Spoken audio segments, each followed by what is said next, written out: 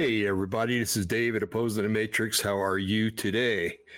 Today is the 8th of December, 2022, edging ever closer to that time when everybody goes broke. And then we start up all over again on the 1st. So, anyway, I was thinking about what to do for a show tonight. By the way, it's Thursday and Brian's not here. Brian's got some things going at home, and he will be back hopefully next week. But he said to say hi to you folks, and he's sorry he's not here. So, okay. So I got that out of the way.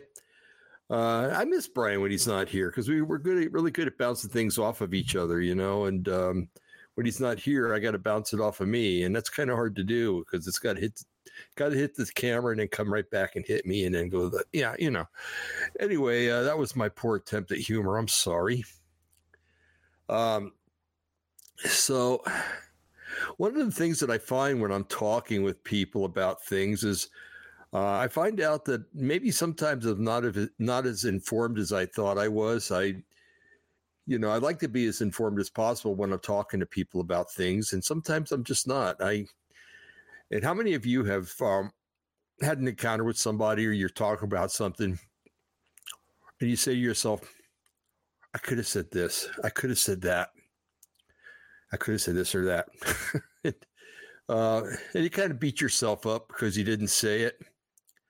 Well, I learned a while back that you just got to trust that the seeds that you planted in the ground are going to grow, and that Yahweh will water them so that they'll grow and that people will be fed, so to speak, instead of beating yourself up that, you could have said this or that. I know that everybody out there, probably maybe a scant one or two, don't feel that way, but most of us do. And so one of the things that I think is really important nowadays is, we hear all this stuff about the COVID vaccines. I don't even know why I still call them vaccines. The COVID death shots or the COVID jabs. Let's just call it that. That way it's kind of innocuous. You get into a conversation with somebody and you try to tell them these things aren't good. It causes this, an upswing in cancer. It messes with your immune system. It changes your DNA, blah, blah, blah, blah, blah. And then all you need is for somebody to say, well, how does it do that? And you're like, well, so-and-so said, well, when people come up to me with so-and-so said, I'm sorry, that's not a good enough reason. So we're told by scripture too, to study ourselves approved, workmen not ashamed. And, so what I want to do tonight is I want to talk about, it is a fact that this COVID jab that they're giving people is accelerating diseases in people that the diseases wouldn't, without the jab, would have taken a long time to culminate, a long time to build up and everything. But for some reason, this thing kills your immune system. And so it allows cancers to grow quicker and aggressively. Just allows all kinds of sickness that would normally, neurological things, the whole 9 yards, things that would take a long time to develop in you or wherever we're talking about. Things seem to be accelerated, sped up. But why does that happen? Okay, so I was reading today about cancers being accelerated. And I'm going to share a video with you. Dr. Ryan Cole is talking about that. But again, how does it happen? How does it happen? What is your immune system, first of all? How does it work? What does it do? How does it fend off things? Or how does it know to bypass some things and go after others? Okay. So we're going to look at, it's a 5-part series, and each part's about maybe 5, 6. I think the longest one's 10 minutes long, and that's the first one I think we're going to watch. So, but it's going to, this doctor is going to explain to us, not Dr. Cole, there's another doctor. It's going to explain to us why or how the immune system works. And, I was watching this and I'm going, this whole system, just this one system alone, did not occur by accident. I'm sorry. The longer that I live and the more that I see, the more I can attribute to everything that I see, all the life that I see as being divinely inspired, and that it happened in a very short time rather than billions of years. Okay. You might be different, God bless you if you are. But I believe in 6 days, everything was made. Seventh day, God rested. And that's why we're supposed to rest on the seventh day. But that having been said, that's just one mechanism. Okay. Out of all of the mechanisms that there are in this creation, birds are different than mammals. Mammals are different than fish. And everything has its own system of repairing and replication. Okay. And there's no way that, think of the millions, if not billions, of different, if there were mutations, different mutations would have had to occur. And seeing that that a mutation is usually 99.999% fatal, or renders the mutated animal or whatever cell or whatever as inert. Okay, it cannot reproduce. So, what are the chances? I mean, given trillions and quadrillions of years, it probably couldn't have happened. So, expecting that it happened in 4 billion years, I seriously doubt that. As a matter of fact, I don't even seriously doubt it. I come against it because it's just not possible. So, anyway, let's get started. This first video I want to watch is and that's what we're going to be doing, is watching videos tonight. And I think it's important because we have to know how our immune system works, okay, and how it doesn't work if we get jabbed. So let's go ahead and watch Dr. Ryan Cole, and then we'll go from there. Okay, so I'm going to go ahead and do this. It gives me a real small head again. Okay, keep that jocularity to yourself. Okay. Here we go. So let me see if I can enlarge this. And, oh, look at that. Then we can go for it. These patterns. What else have you seen in looking through the microscope? That's a great question. And this was what was interesting. So pattern-wise, yes, early treatments I saw with my colleagues, and I didn't treat a ton of patients, and my colleagues treated a lot more than I helped where I could because I was busy in the lab. But in the lab, after the shots rolled out, so I do a fair amount of skin biopsy work, and I noticed after the shots rolled out, there's this little viral bump that I generally see in children. It's called molluscum contagiosum. It's a parapox virus. And usually kids will get it. It's contagiosum is the name because it's pretty contagious, and kids, pass it back and forth when they're little. But usually by the time you're in your, tweens or teens, your immune system keeps it in check. What does it do to people that have? That virus just causes little skin warty bumps. It's not a human papilloma virus. It's a parapox virus, but it causes this little white warty bump. So the interesting thing was, okay, kids get that. When the shots rolled out, you remember how we rolled it out to the older age groups first. So I get a lot of skin cancer biopsies from the dermatologists and family doctors around the country in my region. And I started noticing an uptick in this bump that I usually see in children in the elderly. And I thought, oh, no, this is unusual. I never see this. This is an infection of childhood, not of the elderly. And then I started seeing more and then more. And I thought, wait a minute. This is immune dysregulation of some sort. And I had already had my concerns about using an experimental therapy, not knowing what certain ingredients were, not knowing what they would do. And I had read thousands upon thousands of COVID paper. I became just COVID was my obsession, whether it was online lectures or reading lectures, looking at the immune responses, trying to find, is anybody writing about this, et cetera. So I saw that bump, I saw that immune dysregulation, I thought, uh-oh, Houston, we have a problem. Because that line of cells, that line of T cells that keeps viruses in check, that family of cells also keeps cancers in check. Well, at the same time, about a month or two later, all of a sudden there are certain types of cancers that I commonly see in the laboratory. After 500,000 patients, you kind of have an idea year over year what you're seeing.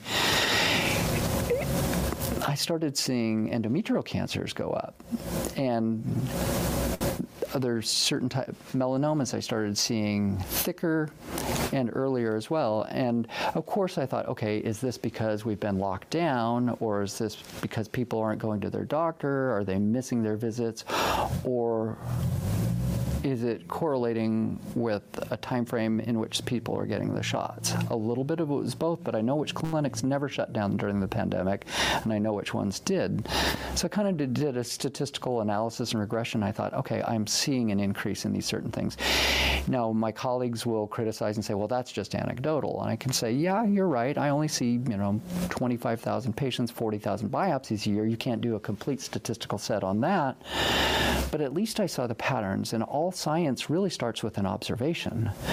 And so I pointed this out. And then interestingly, as I've been invited and talked at and lectured around the country, other oncologists have come up to me or called me, or even just yesterday, a radiation oncologist came up to me and said, you're right, something is wrong. I am seeing cancers that we normally keep in check, and we know we can manage this cancer, and the patient will get 2, 3, 5, 6 good years of life. But they got their shot or they got their booster, and then 2 months later, their cancer is a wildfire. And these are things that we've managed easily in the past. So again, as a pathologist, I go to what's the pathophysiologic mechanism? What's causing this? What's going awry? And there was a really good paper by Dr. Fosse et al. Out of the Netherlands looking at the Pfizer vaccines, and they did a pretty good analysis of the immune system after the shots. And their conclusion was alarming and concerning in the sense that it said, we're seeing an alteration of the innate immune response. All you hear about in the news is antibodies, antibodies, antibodies. What are your antibodies? That's really not the most important part of our immune system. The most important part is our T cell response. Those are the Marines of our immune system, the first ones in.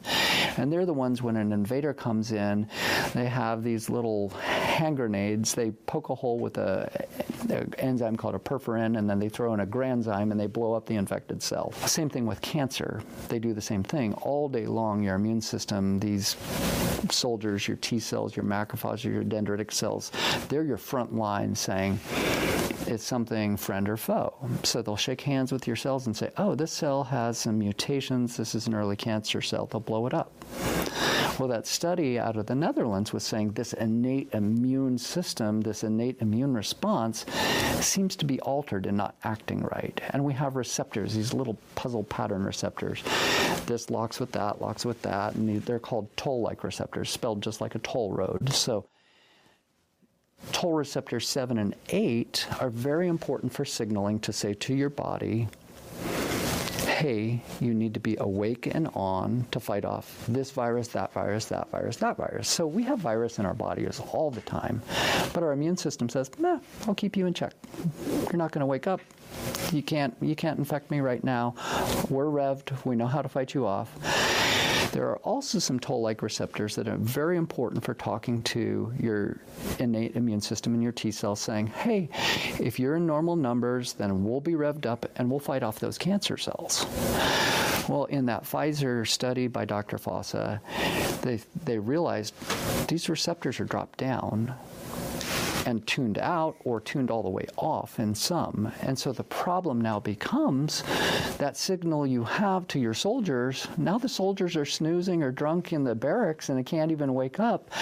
And now if you look at the data, you realize after the shots, there were tons of shingles outbreaks.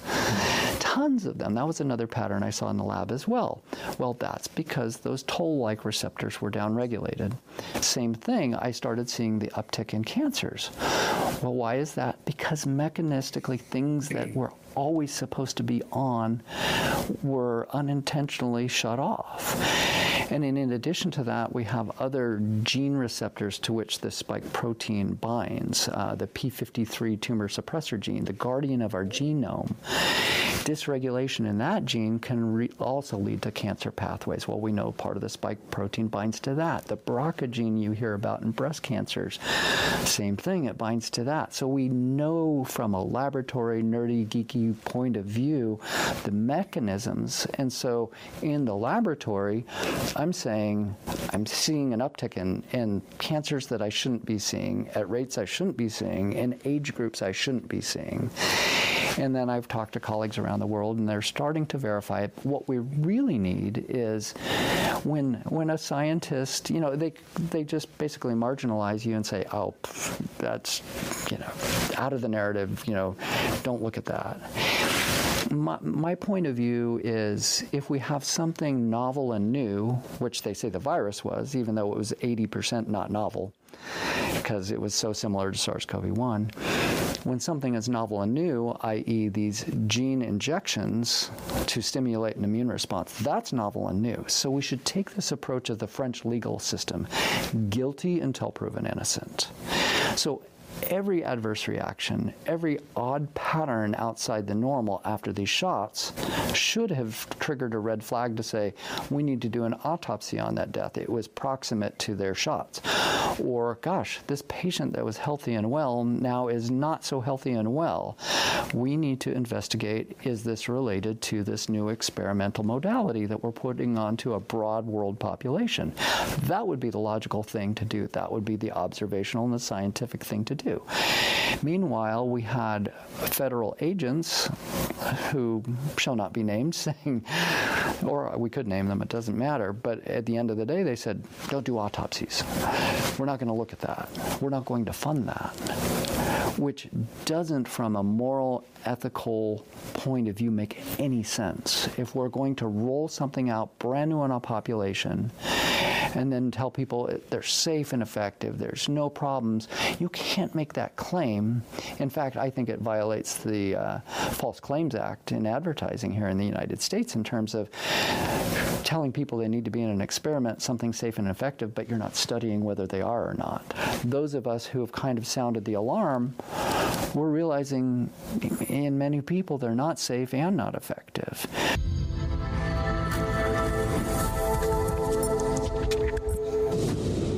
That was a nice, in terms of these patterns. nice introduction to what we have to look at tonight. I like the way that he made the comparisons of soldiers that were asleep, and that the enemy was allowed to come in and just wreak havoc because these soldiers were asleep because they were turned off. What turned them off? Well, the COVID-19 jab turned them off. Okay, what really alarmed me was when he was talking about one of the cells, I think he said, was a guardian of the your DNA. I'm like, wow, shut that off and something could have free reign of all your DNA. And that's why when they talk about DNA, about the shot causing DNA changes, well, there you go. The guardian of your DNA is shut off. So it's going to go ahead and let things run amok, so to speak. That man is very good at explaining things, and I really appreciate that he did it that way. And I know that a lot of you got a lot out of it too. So I forgot to change the banner down at the bottom of the thing, folks. I apologize for that. Maybe I can, you know what? Here. I'm going to go ahead and change it right now, okay, so that we'll lose any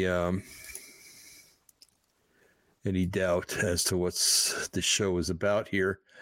Let's see. I got to open that up. Trash that. There, see, it's gone. Yeah. I'm beginning to think I know what I'm doing. I don't want to get too big-headed, though, because, something will happen to prove me wrong. Okay, there we go. Assassinating the body's immune system. mRNA, the magic bullet. Yes, There we go. Okay, so now we're going to begin our 5-part video series. And yeah, we'll begin it. The first one, like I said, is the longest, and he goes in a lot to explain things. But to be honest with you, I've only seen the first one. So number 2 through 5 are going to be new to both of us. Okay. But from what I watched on the first one, the guy's pretty right on and pretty adept to telling us the truth about what's going on. So let's see, make my head small again. See, part 1 of 5. Okay, let us go down here. Let us. I don't think I like that. Here, there we go. I like that much better. Okay, I guess 12 minutes. Okay, so here we go, folks. This is, by the way, it comes from drtrozy.org, okay? And it was on the strongandfreecanada.org website that I got this. I want to give credit where the credit's due. And the last video we just watched was actually on Dr. Ryan Cole's website, okay? So let us proceed.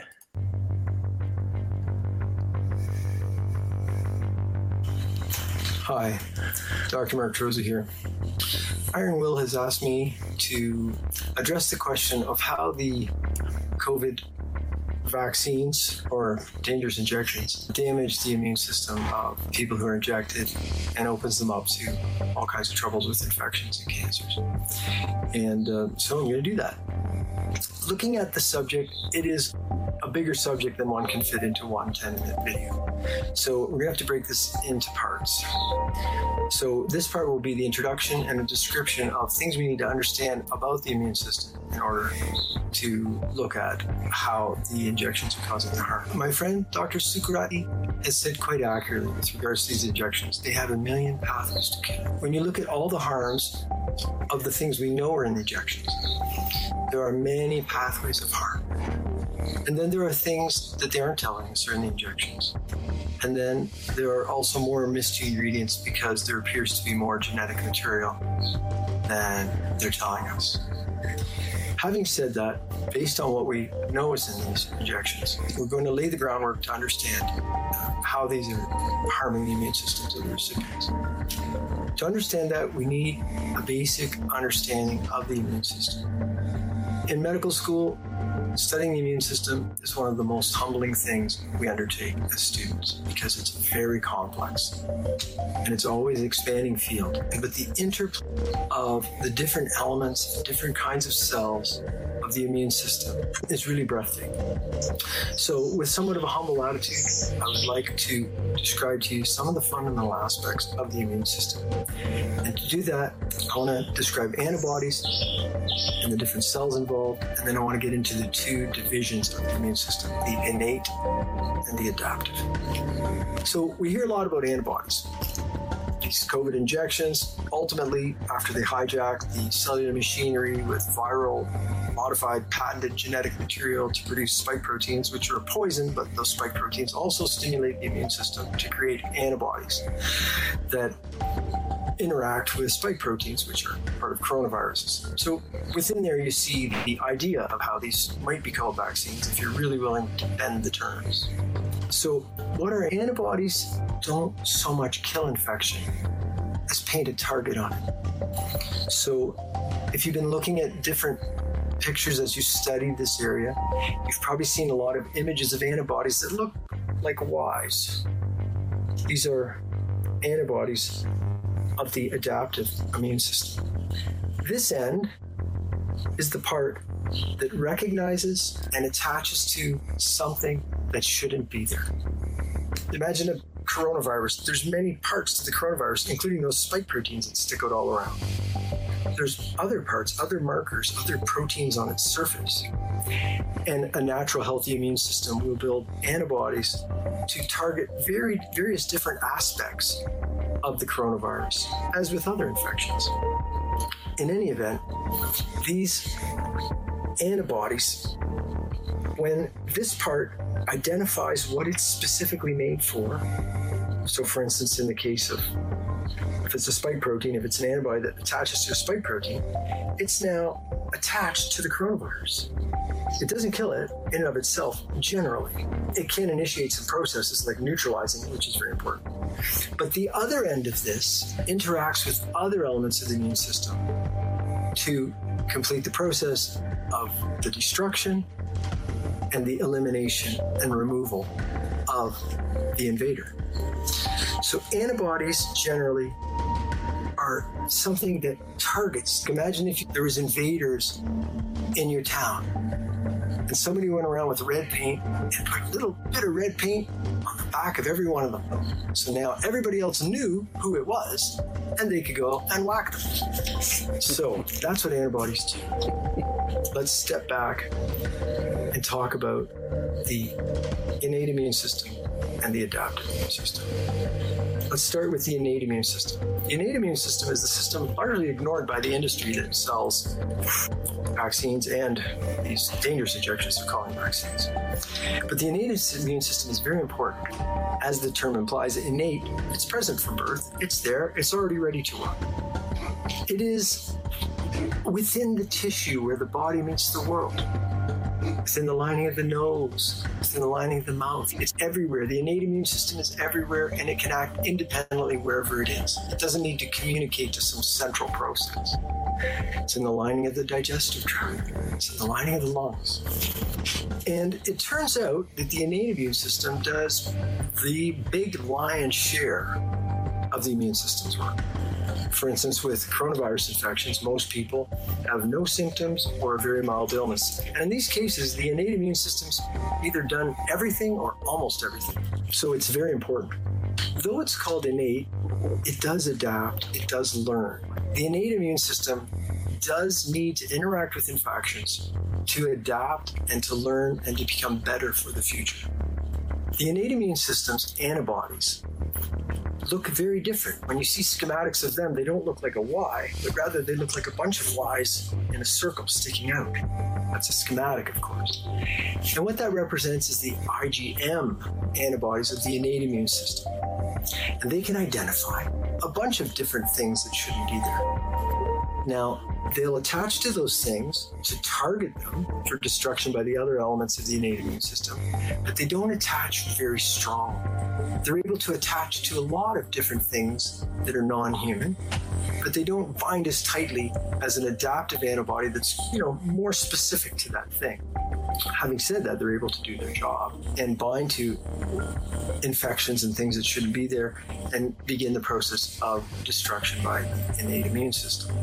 The innate immune system, not only does it need to be exposed to infections in order to continue adapting and evolving, while the viruses and infections in the world are evolving around us, our immune system similarly needs to evolve and keep up pace. When a person is born and they're a small child, their innate immune system needs to be initialized by exposure to the infections as they exist at that time in history.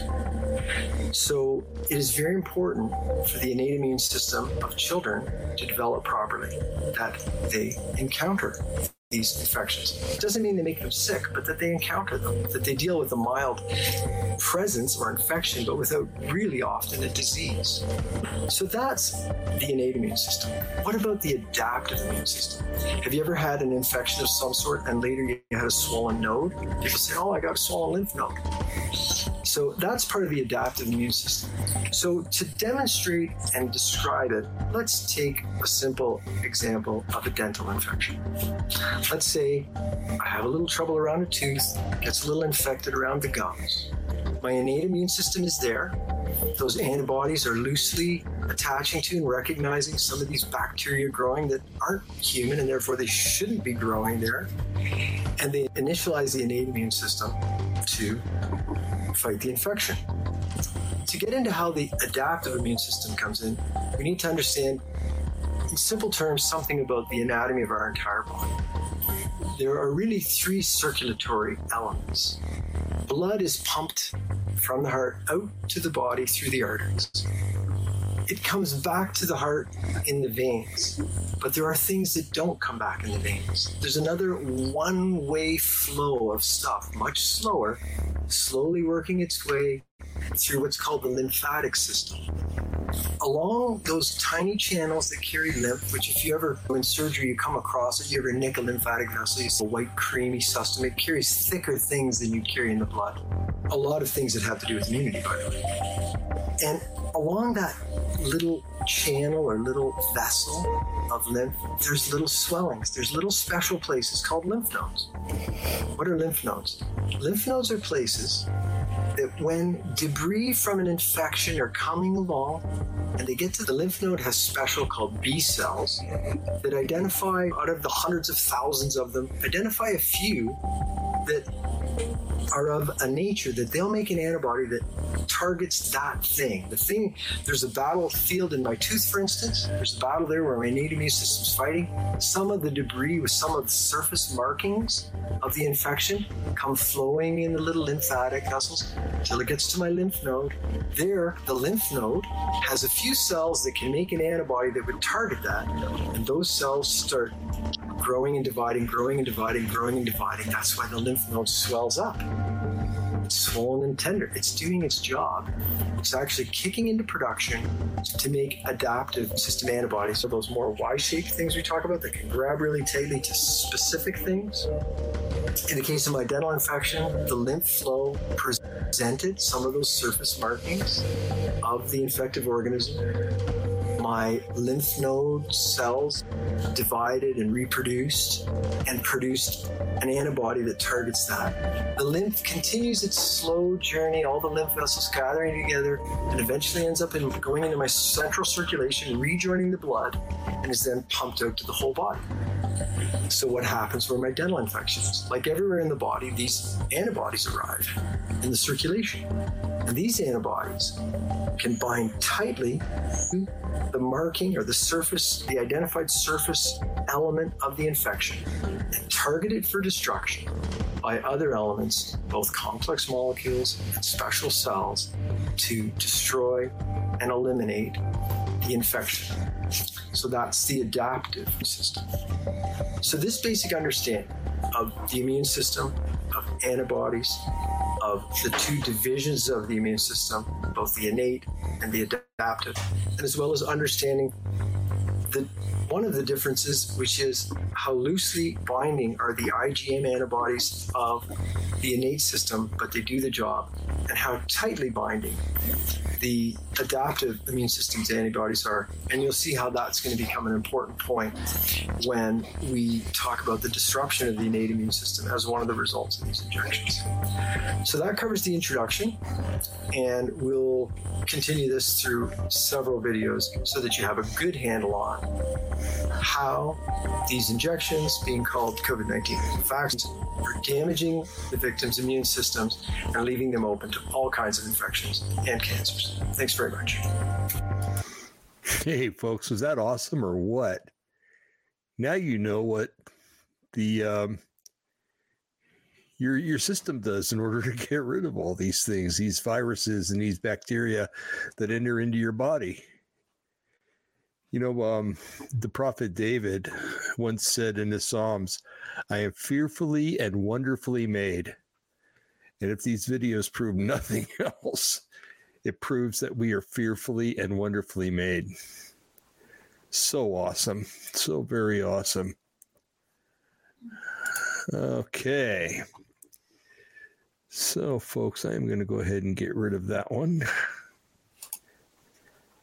Okay, here I am again. Hi, it's me. Now we're going to go to part 2. And I don't know about you, but I'm getting an education. I'm getting to the point where if somebody says something to me, I can answer them back and say, yeah, in your face, it's because of this, you know? And a lot of people need an in your face these days. Okay, so let's go ahead and go to part 2 of this series, part 2 out of 5. And I think these are a lot smaller than the last ones. Okay, folks. So I know you probably don't mind the length, but and I'm glad there's a lot of talking in this, because those that are listening via audio in their cars or wherever, you can kind of get a grasp on what's going on too, even if you can't see the visuals. So part 2 of 5, here we go.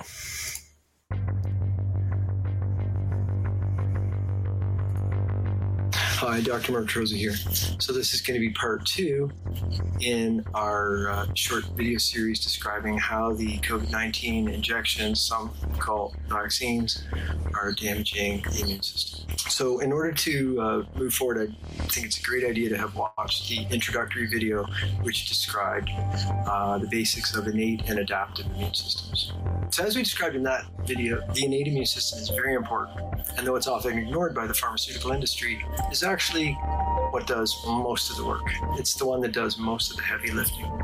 And for instance, with coronavirus infections, most people have mild disease or even are asymptomatic, especially in children. In reality, their innate immune system has just done such a great job that they didn't even notice that they were dealing with infection. The importance of the innate immune system cannot be understated. So in this short video, I'm going to describe how these injections disrupt the innate immune system. And please keep in mind, there's more to come. This is just one of the ways these injections damage the immune system. And damage the immune system is just one of the categories of ways that these injections cause death and disease. You will recall that the innate immune system's antibodies are such that they can identify lots of non-human cells, even in a newborn child. So, though they can identify many things that shouldn't be there and that need to be targeted by the innate immune system for destruction and elimination, they attach to them loosely when compared to antibodies created by the adaptive immune system. So here's one of the problems with these injections. When people are injected with these injections, which include genetic material, which is basically given access to pretty much all the cells in the body, such that all the cells in the body produce the toxic spike protein, which is part of the coronavirus. And that means that now throughout the body, toxic spike proteins are being created with many toxic effects. But it is true that this will cause the adaptive immune system to create some antibodies against that specific version of the spike protein as patented and produced by these people's cells. What does that mean for someone who has had these injections and encounters a coronavirus infection? These artificially produced antibodies will bind, as adaptive antibodies do, will bind quite strongly to the infection. They will bind quite strongly to the spike protein. This will displace the loose binding innate immune system antibodies. So what that means is, because these adaptive antibodies grab on to the infection stronger than the innate immune system's antibodies can, the innate immune system antibodies are not able to grab on, which means they're not able to target the infection for the actions of the innate immune system to eliminate and destroy it. So in reality, the presence of these tight binding, artificially induced antibodies bypasses the innate immune system. Now you'll see there's a whole bunch of other reasons why these artificially produced antibodies don't work. We'll get into that in another series. But this is one of the effects, is you eliminate the innate immune system's ability to engage and destroy the infection. And that also means that the innate immune system doesn't get to work out, as you might say. It doesn't get to meet the current version, because viruses are evolving, infections are evolving. It doesn't get to meet the current version of it and adapt to do a better job of it, right? So the innate immune system is eliminated from working right now, and it's denied the opportunity to evolve and keep up with the evolution of the infections. This is bad for everyone. This is especially bad for children. when you consider that children have a zero statistical risk of serious infection or disease from these launched coronaviruses. However, their innate immune system especially needs exposure. As I was saying, the infections, including viruses around us, including coronaviruses and other viruses, they're evolving. And when you get this year's cold, though your innate immune system may be fairly adept already at last year's cold, this one's going to be a little different. And it's going to require your innate immune system to change and adapt a bit and keep pace, keep up with it. Not if it's excluded from the interaction by the presence of these tight binding artificial antibodies. The reason this is so bad for children is when we're born and when we're young children, our system initializes our innate immune system based on the infective organisms, including the viruses, including coronaviruses, as they exist at the time that we are small children. So there's this very important process where a child comes into the world and their innate immune system has to develop to be at the level that the evolution of the virus is, so it gets a good starting place. And then through the rest of our life, as the viruses evolve, we can keep evolving our innate immune system to keep up. But this initial initialization is so important. There's a lot of reasons not to inject this stuff into children.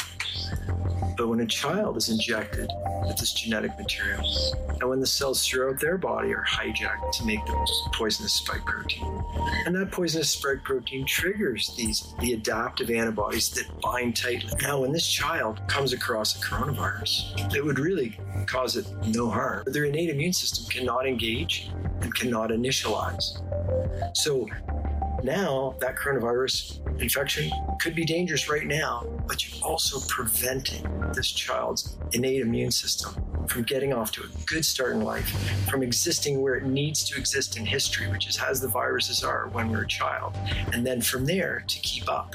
There's a term for this called original antigenic serum. I think that completes this video where we've looked at how these injections, COVID, not vaccines, damage the immune system. And in this, we've specifically looked at how they eliminate the ability for the innate immune system to do its job, how they've eliminated the innate immune system's ability to adapt and keep up, and how especially in children, they prevent proper original initialization of their immune system to be where they're supposed to be in history and dealing with the viruses as they exist when they come into the world.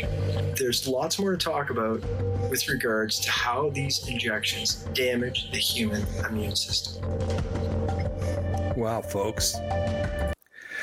Wow. You notice how we said when these viruses are launched? Hey, if something is launched, it has to have somebody to launch it, and it has to have a launch pad. Looking at Elon Musk and how he launches things into space, you know? So if I'm not mistaken, what it does is when a child is brought into the world, it's innate. Innate comes from natale, which comes from birth in Italian and Latin.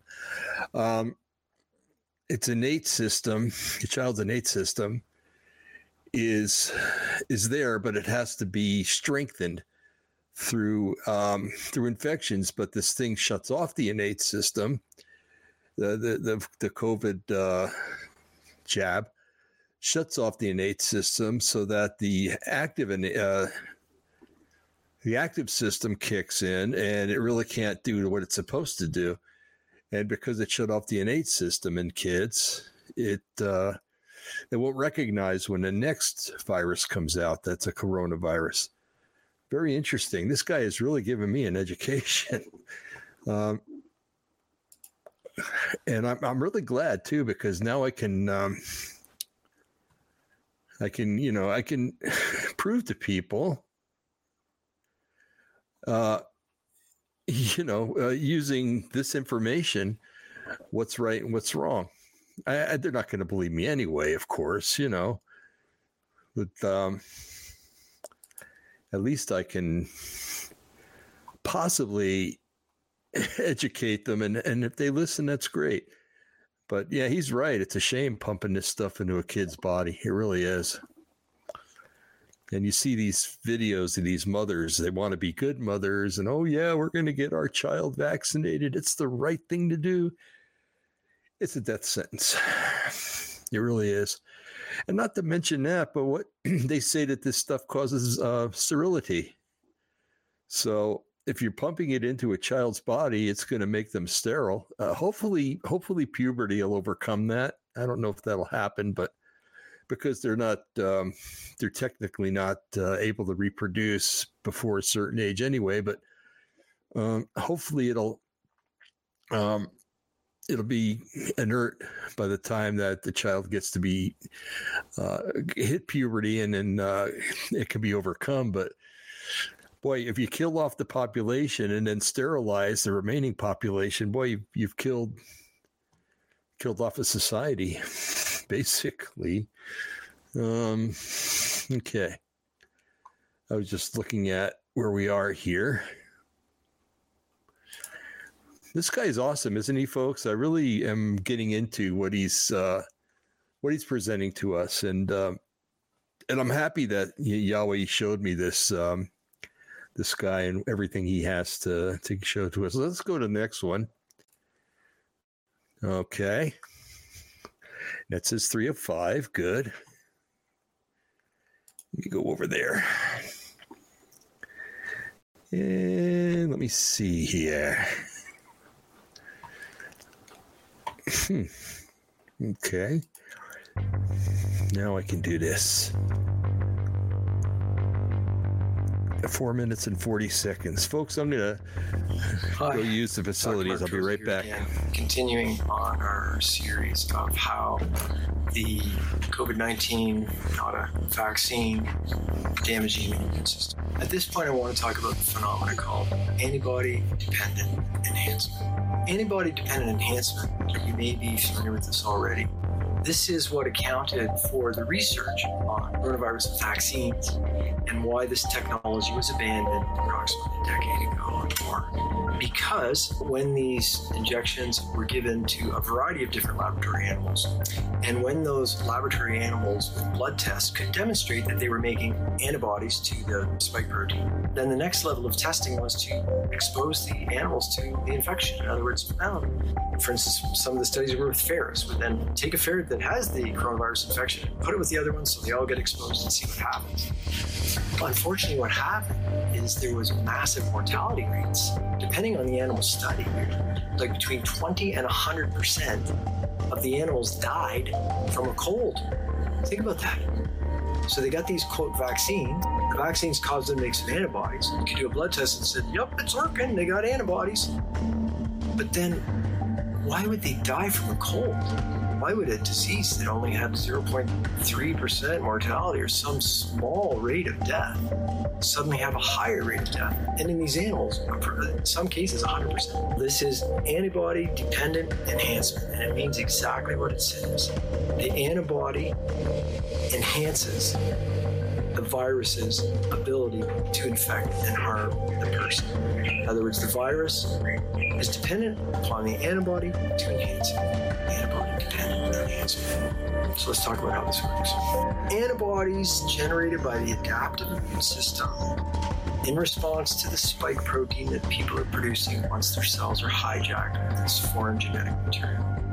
These antibodies are a type of antibody that the way they perform within the immune system, they have, part of their function is to neutralize the virus. So they're called neutralizing antibodies. So in other words, they are not just supposed to attach to the infection. They're supposed to attach to it and actually neutralize it. And then the next step is other parts of the immune system, including cells that swallow up the infection. They recognize the other end of the target, the antibody that's been painted on this virus. They recognize it, engage with it, and the cell swallows in the virus or a bunch of the virus inside a little bubble of its own membrane. And from there, it's supposed to dispose of it. But keep in mind, it's supposed to be neutralized before it gets into the cell. The antibodies generated in response to these injections fail to neutralize the infection. So what does that mean? How would this enhance the virus's ability to infect the person? Now, those immune cells that are supposed to swallow in the neutralized virus to digest and eliminate it, they're swallowing an unneutralized virus. Guess what? It infects them. So now cells in the immune system that are supposed to be involved in getting rid of the virus actually become a place where the virus reproduces and thrives and infects those cells. So the antibody enhances the virus because it allows the virus to get into the cells that are supposed to destroy it, but instead infect it and create a larger reproduction of virus in the body. This is antibody-dependent enhancement. This is the reason why coronavirus vaccine research was abandoned in about 2006, because in all animal studies, these antibodies enhanced the disease and resulted in dramatically increased death from a coronavirus infection. So that's antibody-dependent enhancement, and that's one more of the ways these injections, misnamed COVID vaccines, damage the immune system and cause death and disease. Thanks very much. There's more to come. Wow. Wow. So it goes in and it kills the soldiers that are supposed to fight it. It's like it goes in and destroys the Delta Force and the SEAL team that would normally go in to destroy it first. Wow, that's amazing. Amazing and a little bit freakish. Wow. I don't know, folks. I just don't know. Whoa. I think my camera got myopic. Well, you don't need to see me anyway. You need to see the videos. So, all right. So we're going to go into 506 now and see even further how insidious this kill shot, this injection really is. And hopefully, if you've taken one or two of them, you won't get any more. Okay. Do not do the booster. Please do not do the booster. So, okay. So let's go ahead and show this one. Let's see, it's that one up there. 4 or 5, 10 minutes long. All right. How COVID vaccines cripple the immune system.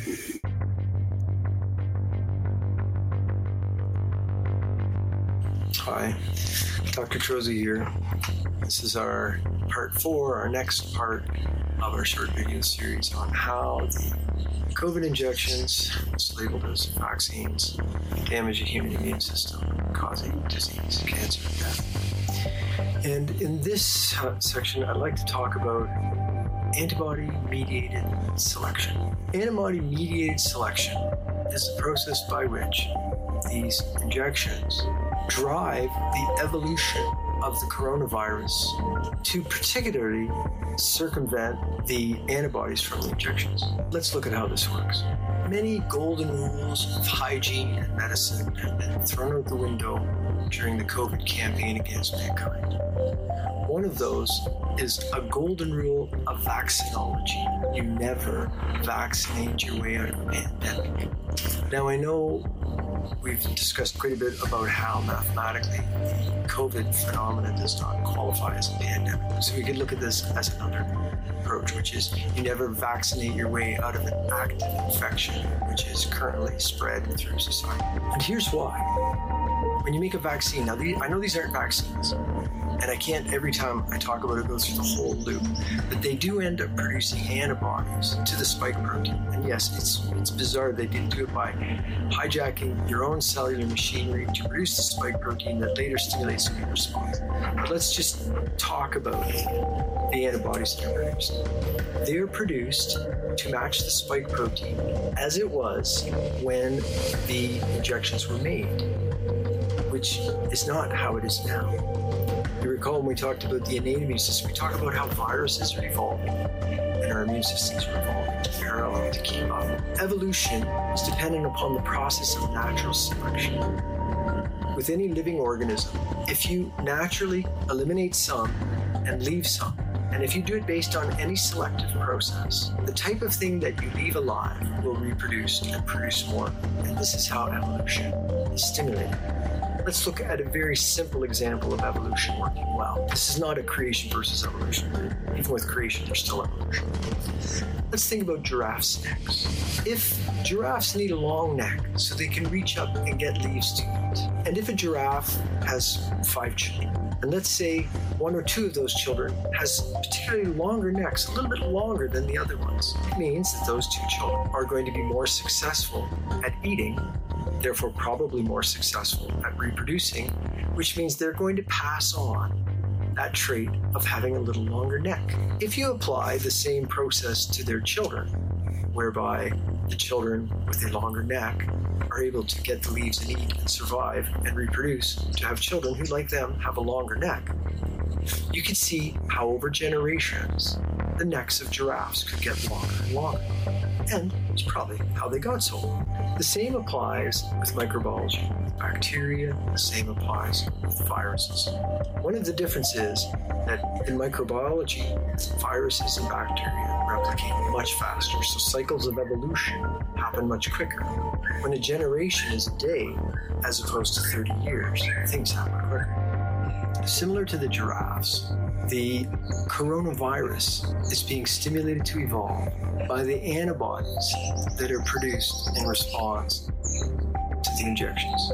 Remember, the injections hijack the cell's body with genetic material, patented coronavirus genes, causing the cells to produce a spike protein based on the design that's in there. And that design, in many ways, resembles the coronavirus spike protein as it was when the virus was launched. These antibodies target, as we've talked about, there's a lot of things they don't do well, but they do target the spike protein of the coronavirus. Nothing else. The natural immune system will target many things. These only target the spike protein, and they target it as it existed last year or a year and a half ago. What does that mean? It means that subtle variations in the spike protein, in other words, evolution of the spike protein of the coronavirus, will cause them to escape detection and targeting by these antibodies. What that means is that inside the person's body that has the infection, in the presence of these artificial antibodies, it will specifically target the spike proteins that are as they were a year ago. And you will miss the ones who have changed the most from then. So the coronavirus, whose spike proteins has changed the most, will escape this antibody. What that means is that the presence of these antibodies, just as the presence of high leaves drove the evolution of the giraffes' necks in our story, these antibodies drive the evolution of the coronavirus's spike protein. What evidence do we have of this other than the fact that it's obvious and that there's a golden rule for a reason? But when you look at the Omicron variant, for instance, what's different about the Omicron variant is its spike protein. And the spike protein is changing as a response of the natural selection, evolutionary, created for the coronavirus by the presence of the injection and the antibodies triggered. Natural immunity works against many elements of the coronavirus. So this really, at this point, is not a problem for people with natural immunity who have not been coerced, lied to, and injected with this stuff. But the people who have been injected, and we know they have at least as high, sometimes higher loads of virus in their body. Remember, these injections do not stop infection, they do not stop transmission. And as time goes on, they have worse disease and higher death rates, even after a little brief respite.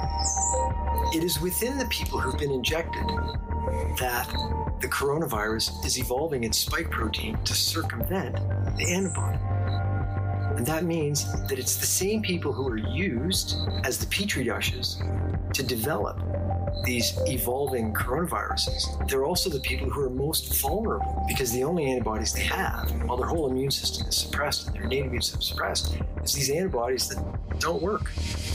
And in specific, don't fit the evolving coronavirus. So this is antibody-mediated selection. And this is another way that these injections are causing a problem with the relationship of the human immune system and the coronavirus. This could get a lot worse if we do not successfully stop these injections. Right now, the variants that are evolving are particularly dangerous to the people who've been injected because of its circumventing their artificial antibodies. As you probably know from previous material, the spike protein of the coronavirus attaches to what are called ACE2 receptors.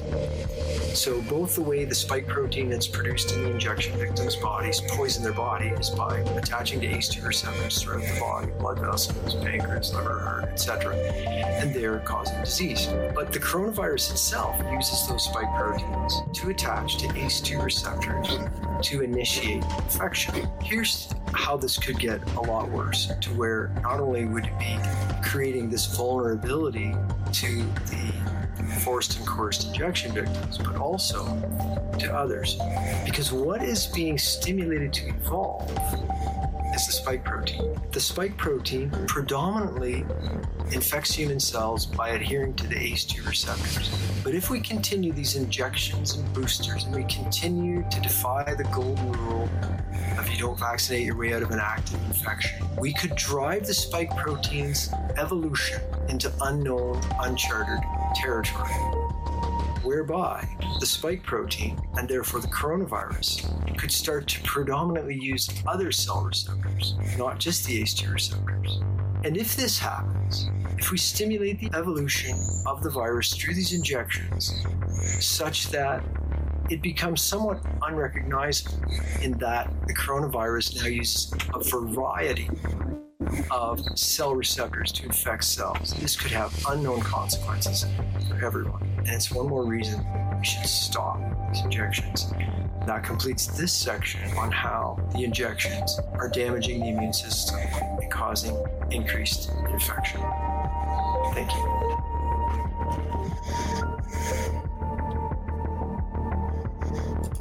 Wowie, wow, folks. This thing is, I used the word insidious before, and I can't think of a word to describe it even worse. Abominable, maybe, is a good way of putting it. Wow, it's a weapon. It is a weapon, folks. From what he's described, it's a weapon with two fail safes. I'm trying to think of something in the military sort of way to describe it, but it's almost like it's got a defense in it, to where if you destroy something, it makes the next, it's got two or three things to it that the next one becomes, the first one becomes inert, the second one becomes even more powerful. It's you've seen on TV how people, some programs have, if you watch a lot of police programs and stuff, the criminal develops a bomb, and that if you cut the wrong cable, it's going to go off, but sometimes they put two or three other cables on there to where you'd have to cut two at a time, and that's impossible. It's just, it's really criminal. That's a good word, how this thing was put together. And like you said, gain of function in the United States was stopped back in 2006, did he say? So yeah, Fauci's like, okay, well, we'll just send it to China and let them do it. It's, my goodness, there's, I don't want to say that. I've gotten banned off of different things for saying stuff like that. So, like I was going to say, so I'll just keep my mouth shut. But yeah, it's, I don't know. It's, there ain't words to describe how criminal this is. There really aren't any words to describe it. And my goodness. Okay. So, all right, we got one more to watch, then maybe a little bit of a discussion afterwards. How the COVID vaccines cripple the immune system, part 5 of 5, vaccine-induced AIDS. You probably have heard about this too, so have I. AIDS is acquired immune deficiency, and basically it means that your immune system has been killed. And if you know anybody with AIDS or seen any documentaries, you can see how people with AIDS, man, they have to be careful who they get around, because if they get around somebody that's got a bad fungal infection, a bad virus or something, they'll pick it up right away, and it could kill them. So anyway, let's go ahead and go into this and watch the last one. This doctor, man, I'm going to write to him because he's awesome. He the way he's describing things is just, a layman can understand this, let alone a lowly nurse like myself. So, okay, so let's go ahead and watch this last one. Dr. Trozy, thank you so much, and we'll watch your last one, and then we'll move on. Okay, so here we go.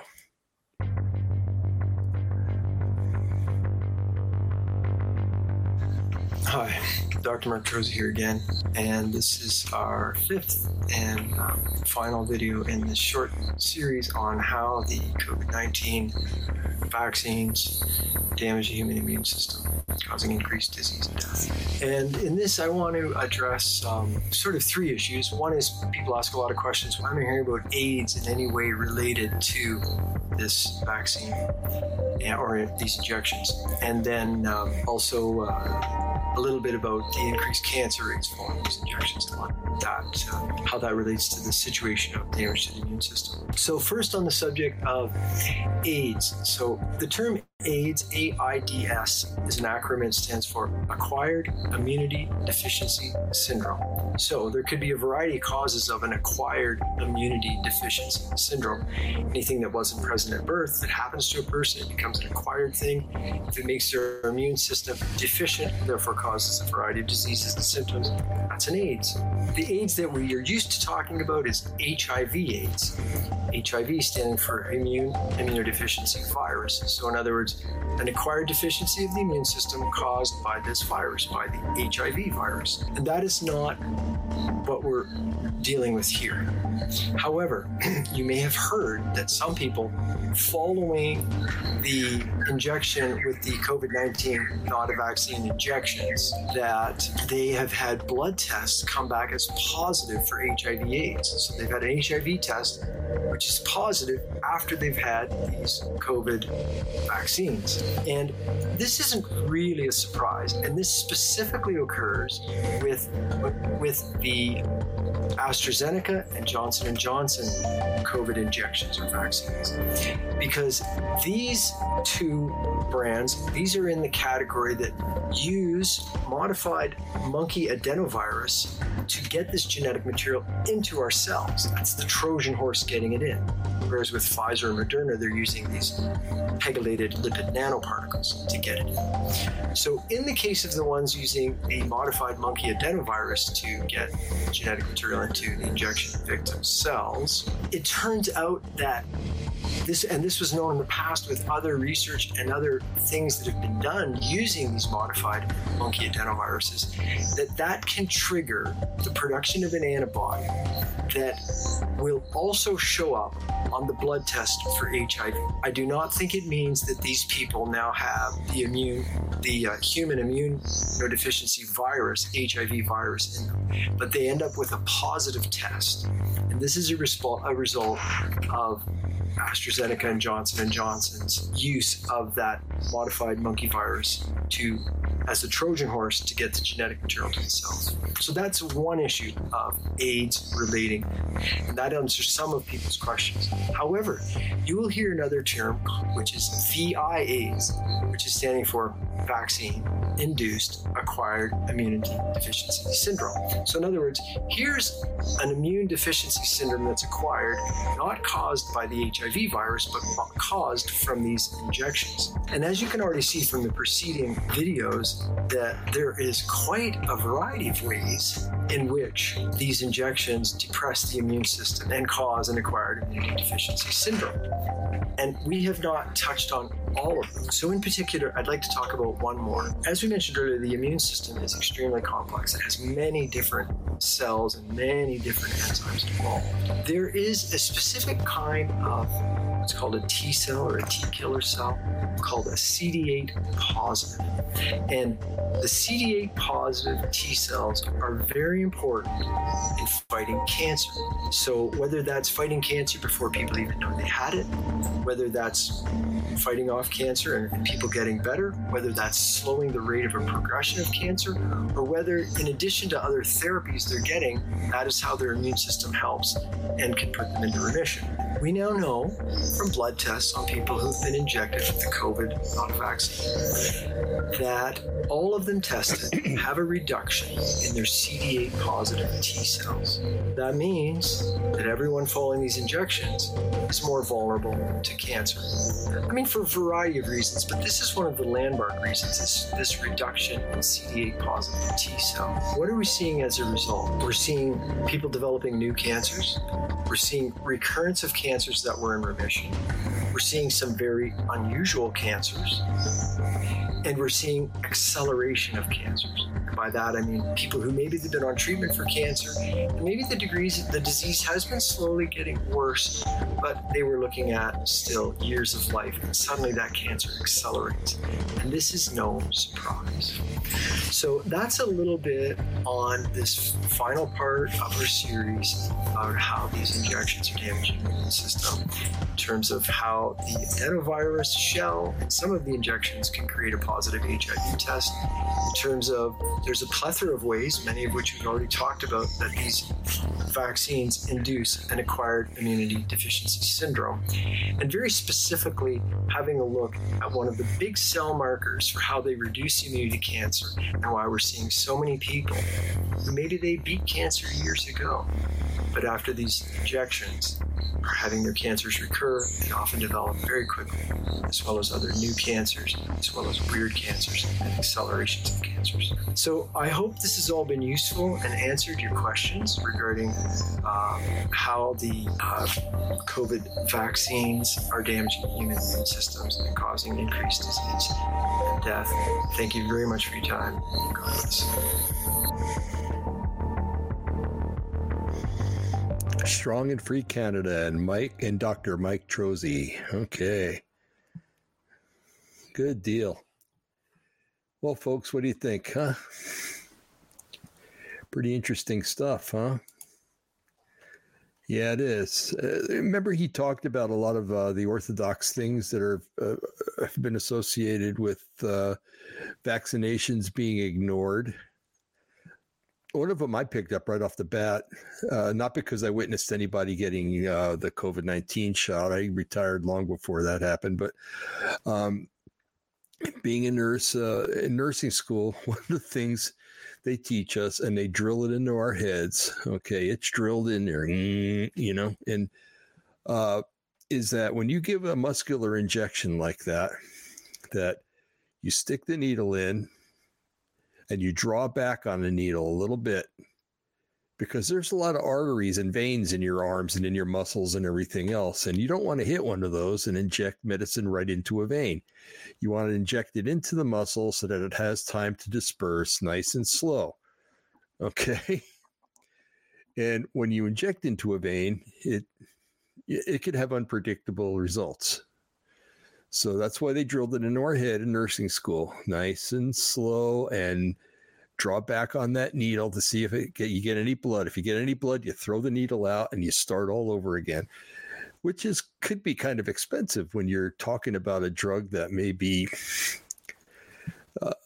$10,000 a pop. Some drugs are that, some of the drugs that are given for some of the autoimmune diseases. But it's a lot safer. And believe me, a lawsuit for malpractice is a lot more expensive. And plus, you don't have that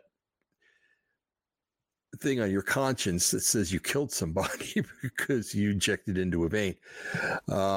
Especially with some of the psychiatric meds that are injected because they're in oils or in their solutions because they're long acting, and you don't want that getting into the blood. My goodness. But anyway, I've noticed a lot of people, when you watch them on the news giving a shot, or you watch them online somewhere giving a COVID shot, They stick it in and bam, they just pump it right into the muscle. That is not the way to do it.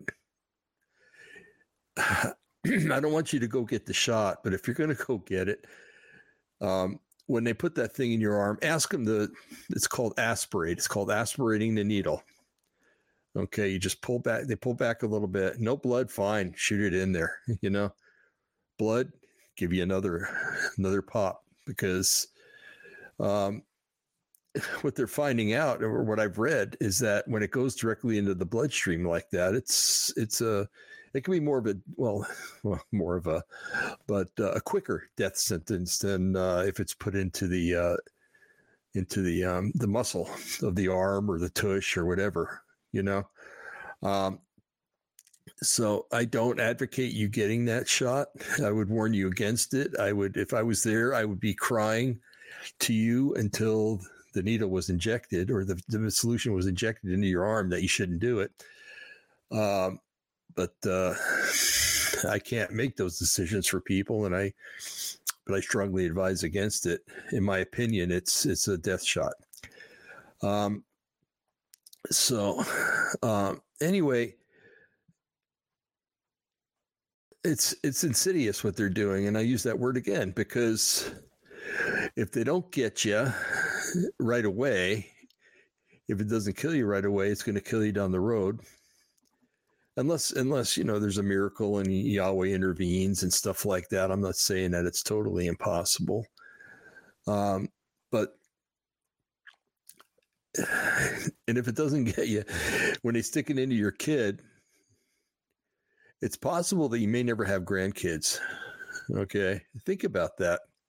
Well, your grandparents or your prospective grandparents, they stick it into your grandkids. You may not have they stick it into your grandkids. You may not have great grandkids. Okay, or parents, you may not have grandkids, because the thing messes up. It makes people sterile.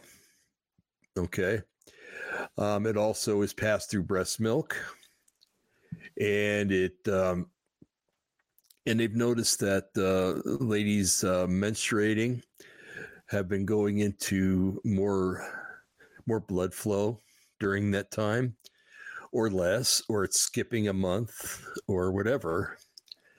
And so that's not good, of course.